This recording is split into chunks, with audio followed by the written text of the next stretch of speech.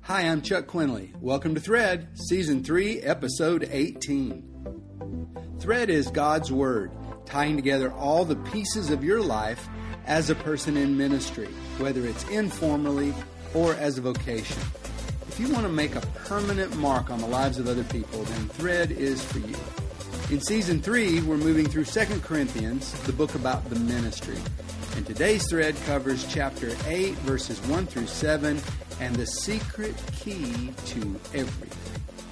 Listen, you need this lesson. It is so rich, and it's liberating to me, and I think it's going to be liberating to you. So just focus in, because God has something He wants to say to you, and it can change your life if you take this to heart.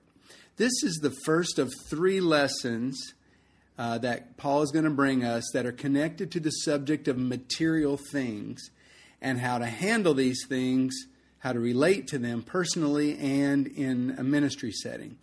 Now, if you announce a 3-part sermon series on the subject of giving, I'm pretty sure you're going to immediately feel resistance in the room.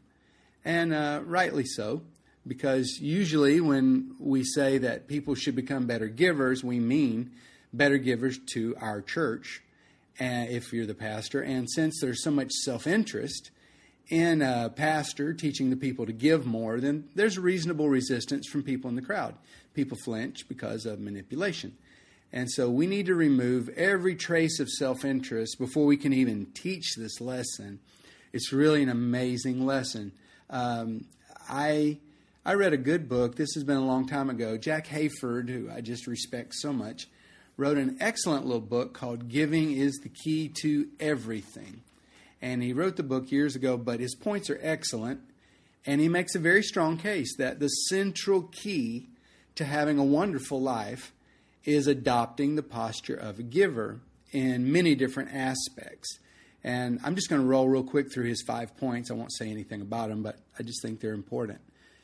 First, he says, sometimes you need to give up, and quit banging your head on the wall. You're fighting the wrong battle.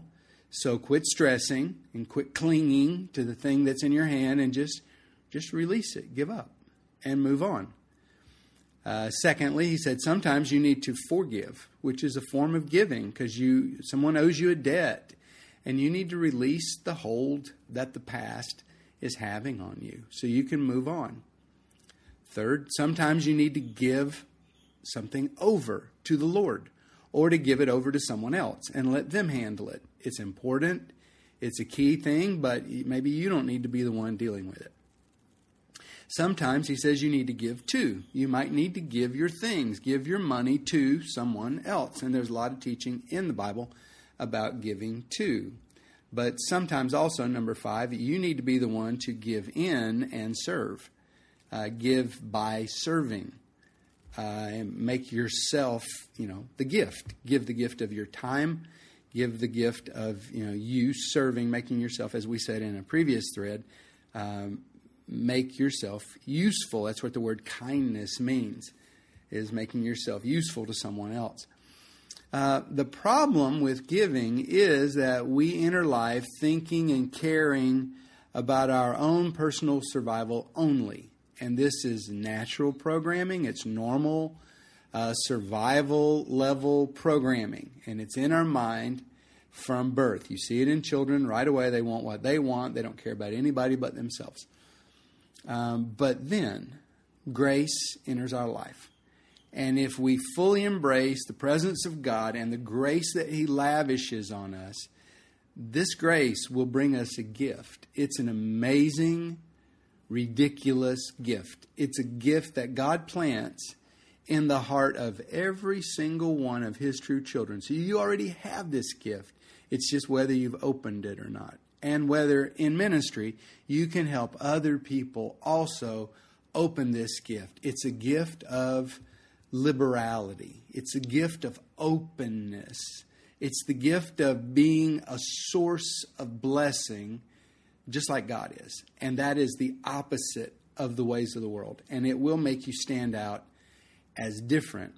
Now, this gift, perhaps above all the other gifts, allows you to ride above the worries and the cares of this world. Because while the world is fretting about money and position and supply, and they approach all these things from a mindset of shortage and of lack, that there's not enough of everything. So they cling and they fight and they scrap and they worry about it. But we've been given the gift that we can receive this gift, we can unwrap this gift, and we can put this gift to work. And if we do, this gift will liberate our lives. And this gift will make us, it'll make you a big person. The gospel's so amazing when you really understand all of its facets. So today we're going to unwrap 2 Corinthians chapter 8, beginning in verse 1. And Paul wants to lift up a case study. A case study of someone who actually unwrapped this big person gift, this giving gift, and put it to use. And he mentions in verses 1 through 3, the Macedonians. Now, Macedonia, let me give you a little background. They were formerly very rich because Macedonia was the site of lucrative gold and silver mines. But then the Roman invaders came and they seized these mines. And now the people had very little else. It would be sort of like going into Switzerland and going into Luxembourg and taking all their banks away from them. They don't have much else going for them. I doubt they even grow much food there. And so Macedonia was like that. It was a wealth-producing place that had its wealth stripped away, and now serious poverty descended upon this nation and upon the people. And Paul describes it in verse 2, and he uses 3 different words to describe it. First of all, he said, it's a great trial. A trial is not just a little hiccup in the road. It's like a chapter in your life.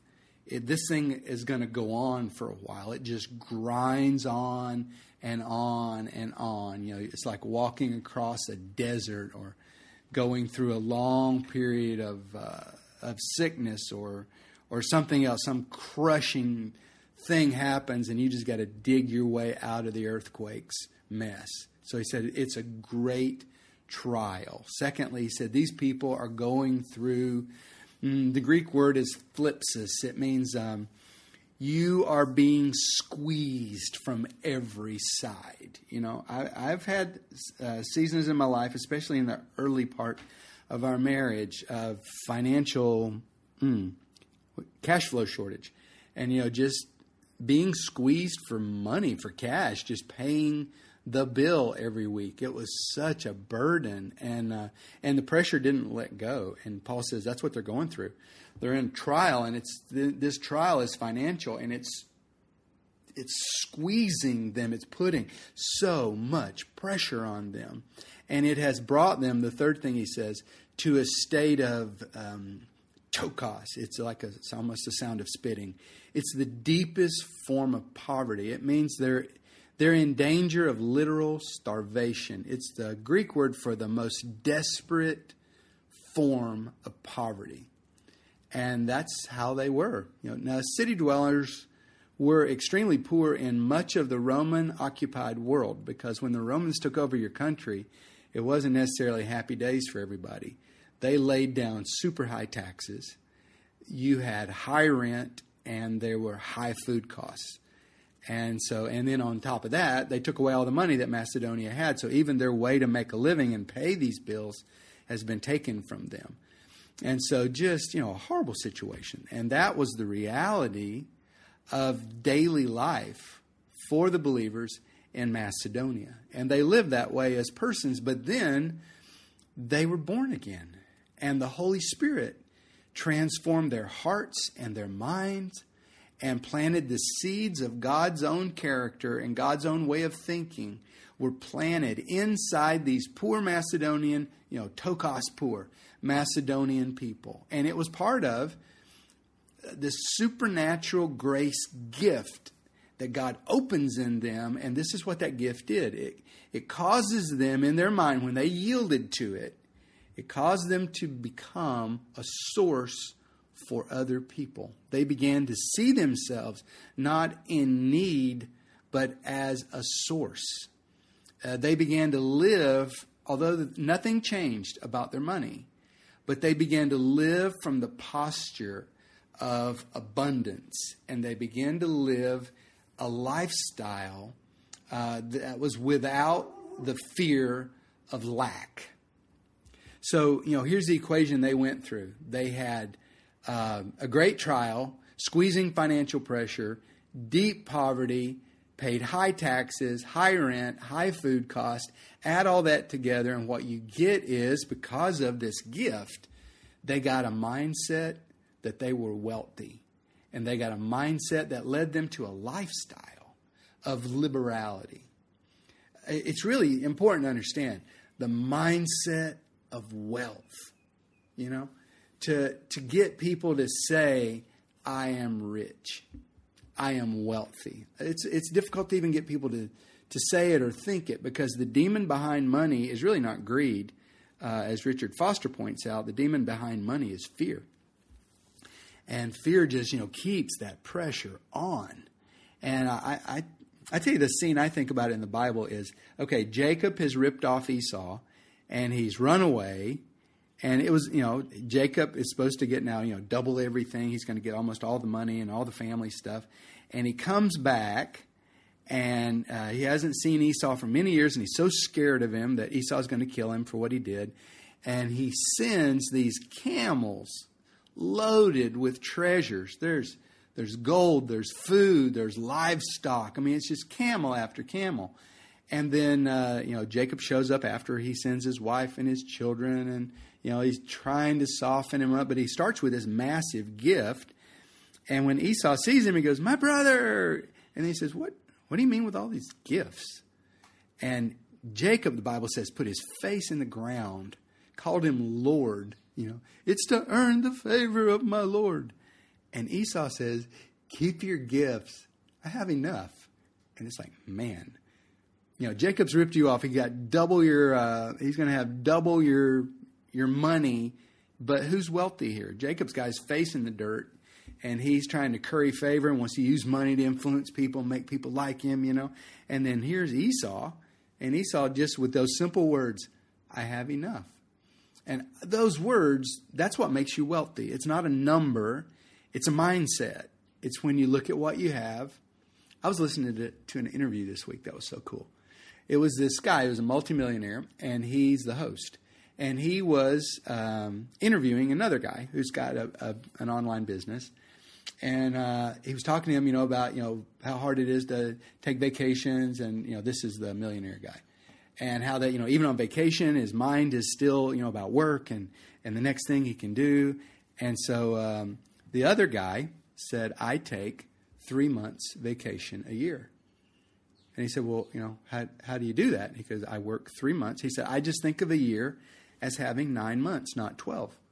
And so I work in 9 months, and I make the money that I need to live. And every 3 months, I put someone in charge of, my staff's in charge of my email, and they just deal with things for me. And I take away a month. And so I work 3 hard months. I take 1 month off."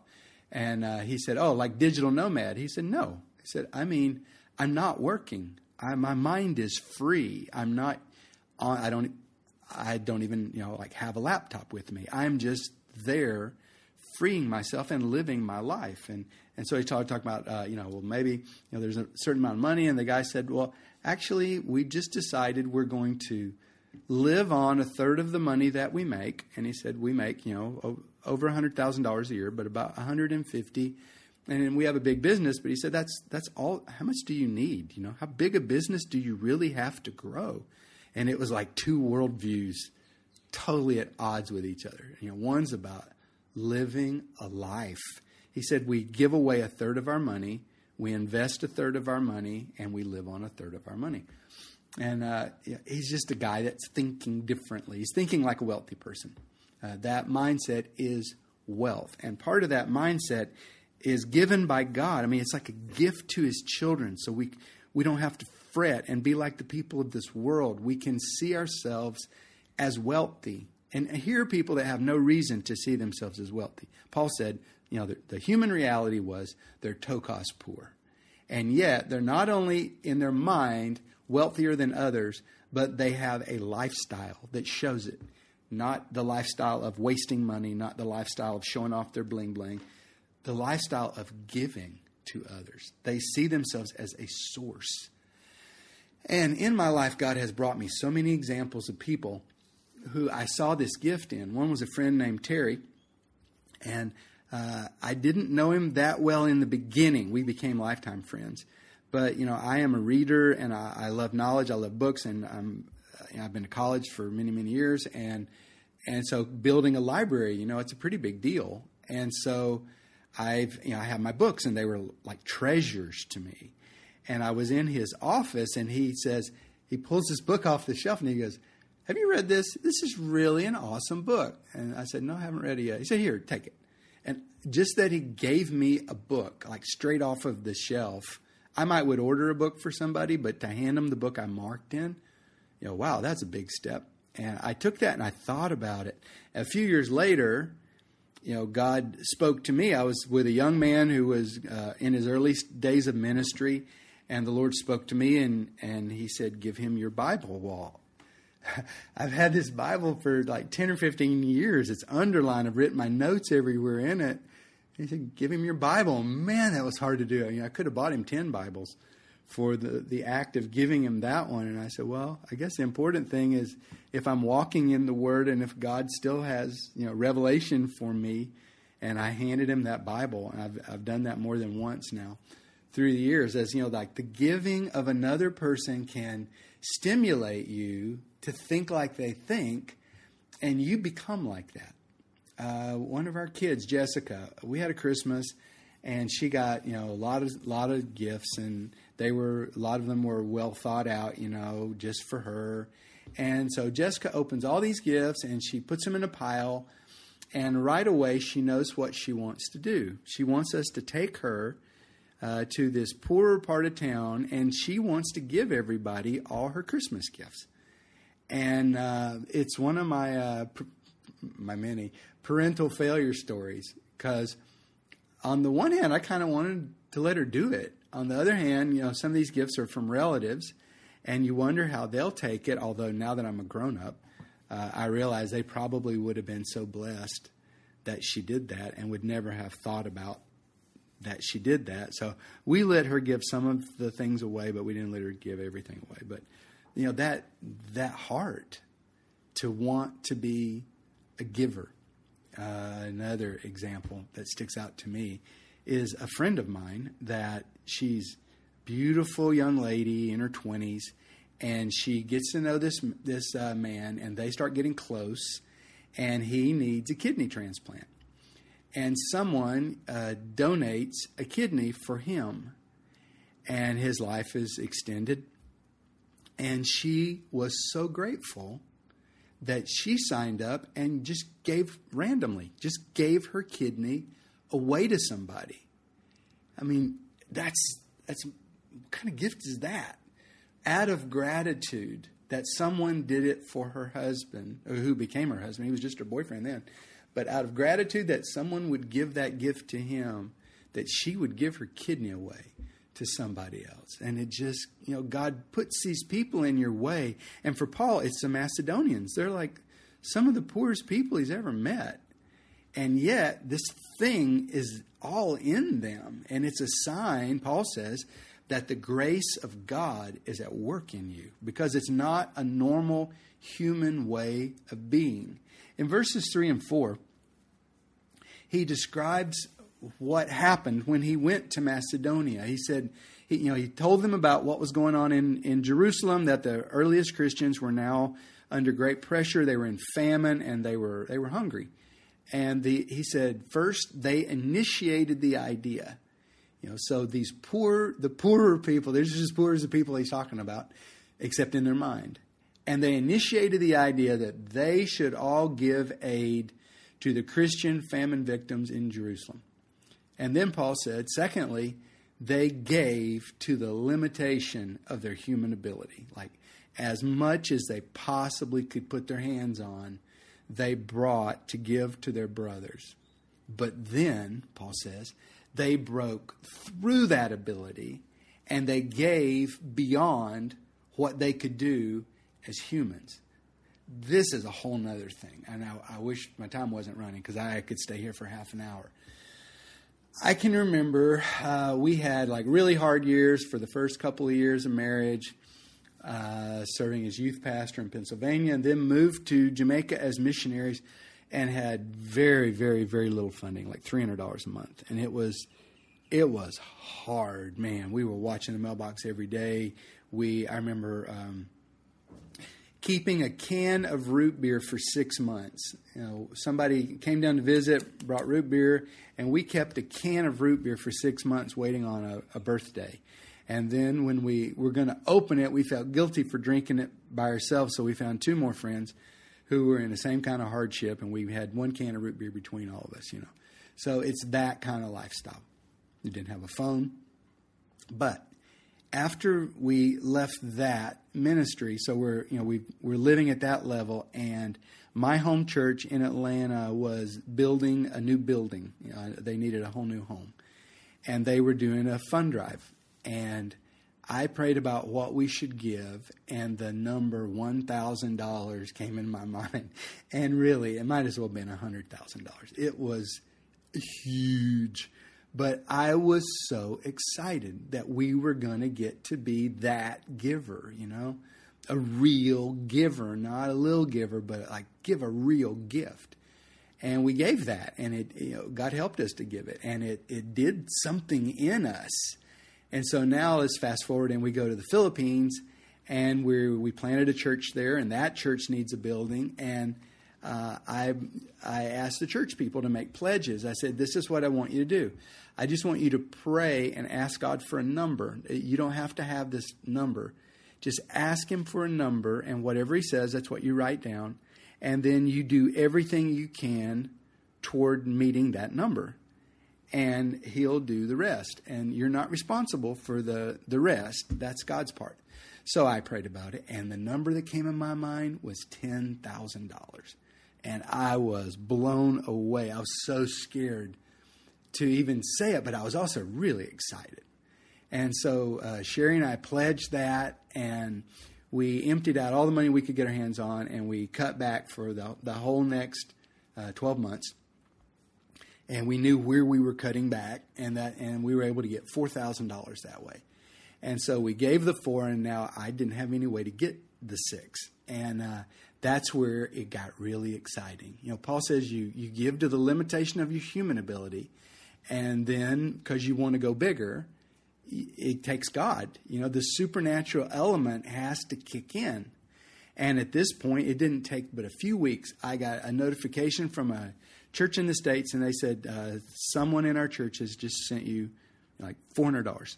I said, oh, that's great. So we put that on our pledge. And then a few weeks later, they wrote again and said, now he sent you $600.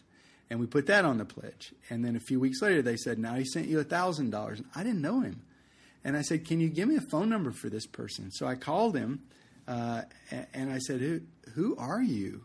How did we meet? And he said, I met you in a gymnasium. We were at a church event. And I said, thank you so much for what you're giving. And your money's going to help us build a building over here that we need for our church. And he said, well, actually, I'm in financial trouble myself, like almost bankruptcy. And there's this other guy, and he's a handyman, and he's hard up. And so I said to him, I tell you what, I'll look for jobs for you to do handyman work, but it'll be like my company. And so I'll pay you your wage, and then I'm going to add a company expense on it, and I'll make a little money. And he said, and as I was praying about that, I started getting jobs, and the Lord said, you have to give a certain amount of this money to that missionary that you met. So there's just all this. I ended up with a lifetime friend. We have been so close with that brother and been with him in his life, and he got married, and we've been part of all of it. The supernatural element you encounter when you get free from money and you just walk with God in the material world, and you do it with liberty. So this church initiated the idea. They gave to their limitation, pushed through. Then they had, Paul says, an emotional desire. They had an emotional desire. He said, they pleaded with me to participate as a full partner. And in doing that, they enter the fellowship and they become equals through giving. This is really an important point too. I'm the white Western missionary, and for most of my life, actually since I was 24, that's what I've been.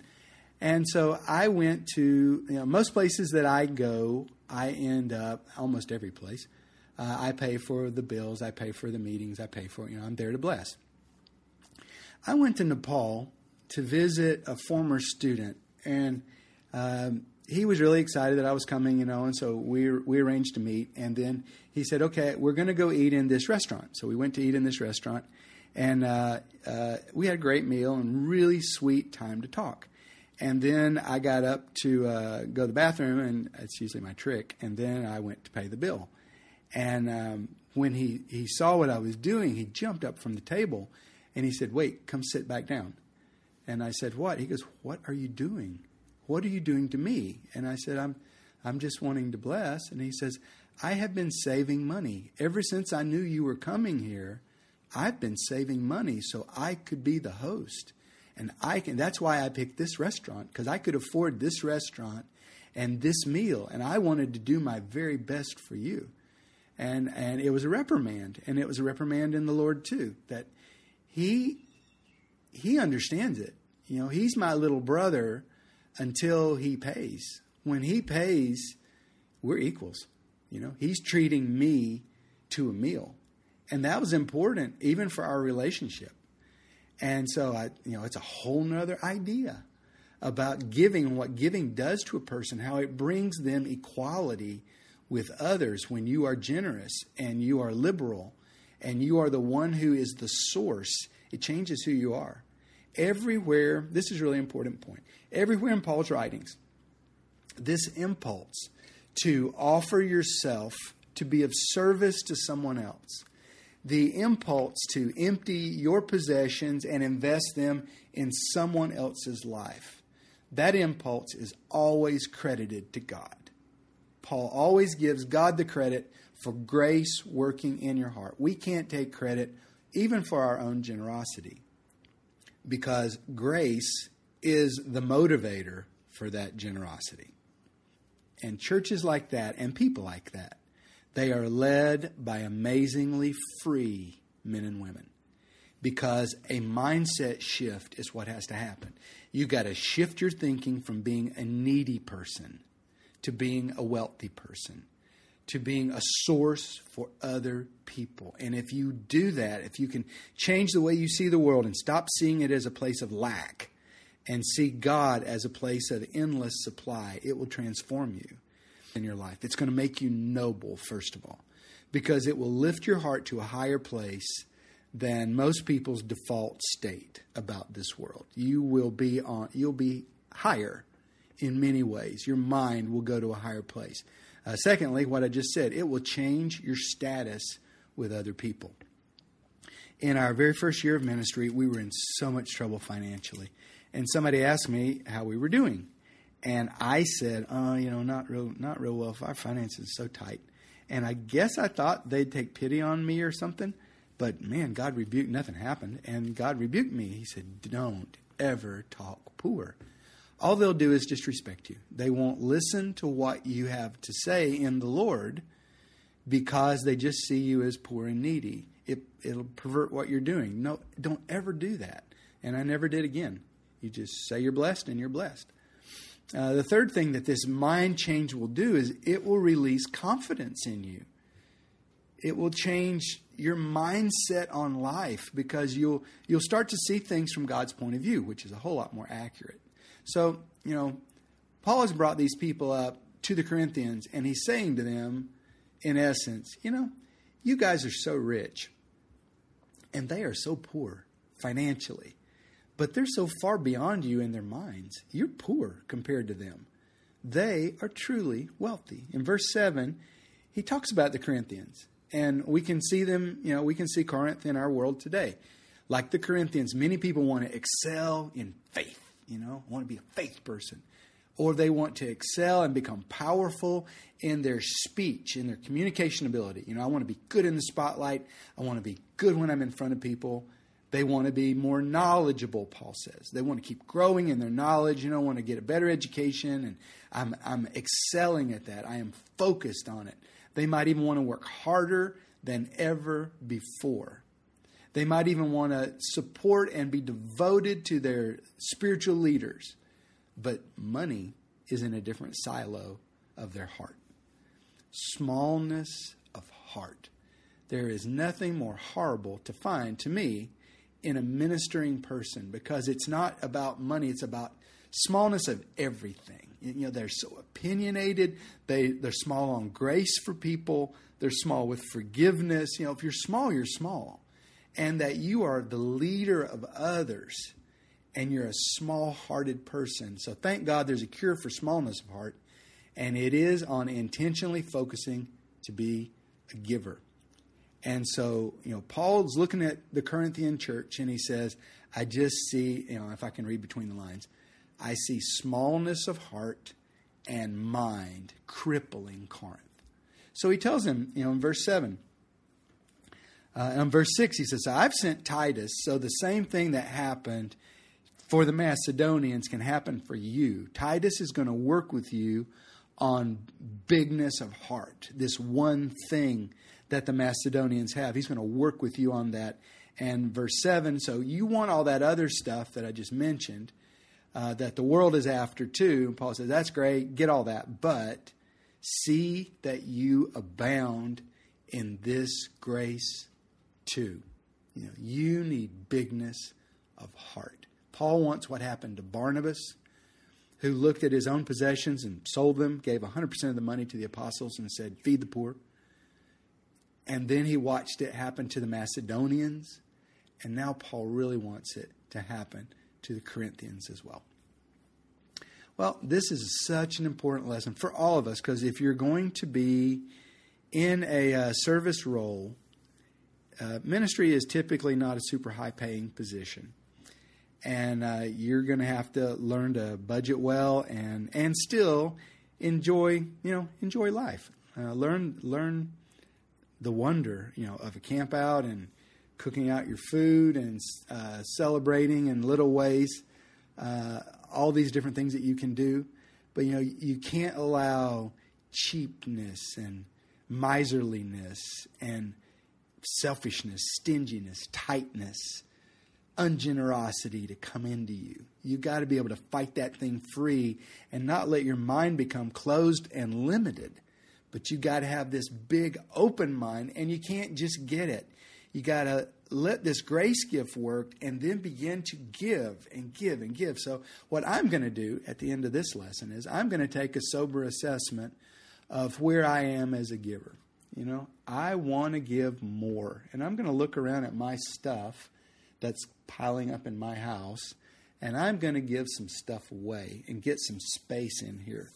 And I'm going to make a giving plan, because I want to be a giver, and I want this mindset in my mind. God has given to me, and He stuck that inside my heart, and I want to live like that. Somebody, when Sherry and I were just getting started in the ministry, someone challenged us, in addition to tithing, to start giving 5% above the tithe. And he said to give it to missions. So, we made our plan, and we weren't even married yet. And we already started, to think. And I'm so grateful for that guy and for that teaching. I don't even remember who he was. But what it did was it created a pool of money. And, we worked to increase that amount as the percentage as the years. I believe in percentage giving through the years. And what it has done is it's left us with this pool that, even though we personally might not have, much cash, because we're putting that money aside, it's for giving away. That's the purpose of that money. So then we end up in situations sometimes where we can do something for other people that we couldn't even do for ourselves because that fund is there. But we've just been so grateful to be able to do that. But I want to be a giver. I want to live like that. So let the giving heart of God do its work inside of you. Let's set some goals. and improve ourselves as a giver. Do me a favor, please. Click the link in our short survey in the show notes and take that survey and let me know what's going on in your life and how I can be a better service to you. And we will develop some resources that can hopefully bring you training and encouragement that you need. My friend, this week, expect God to use you.